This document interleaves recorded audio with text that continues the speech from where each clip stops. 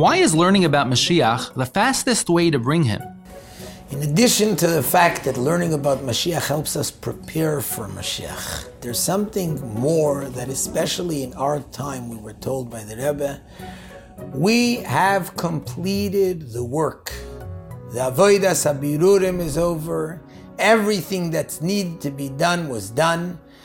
Mashiach is already here in this world, but Mashiach means a awareness. And since we're not yet aware of it, since we don't see it, we don't feel it, therefore we're still in Galus.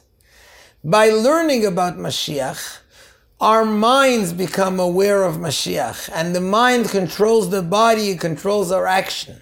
We learn and we understand and we know and we become alive in the reality of Mashiach. So it's not just bringing Mashiach, it's actually becoming aware of this new reality, of this real reality that's in this world.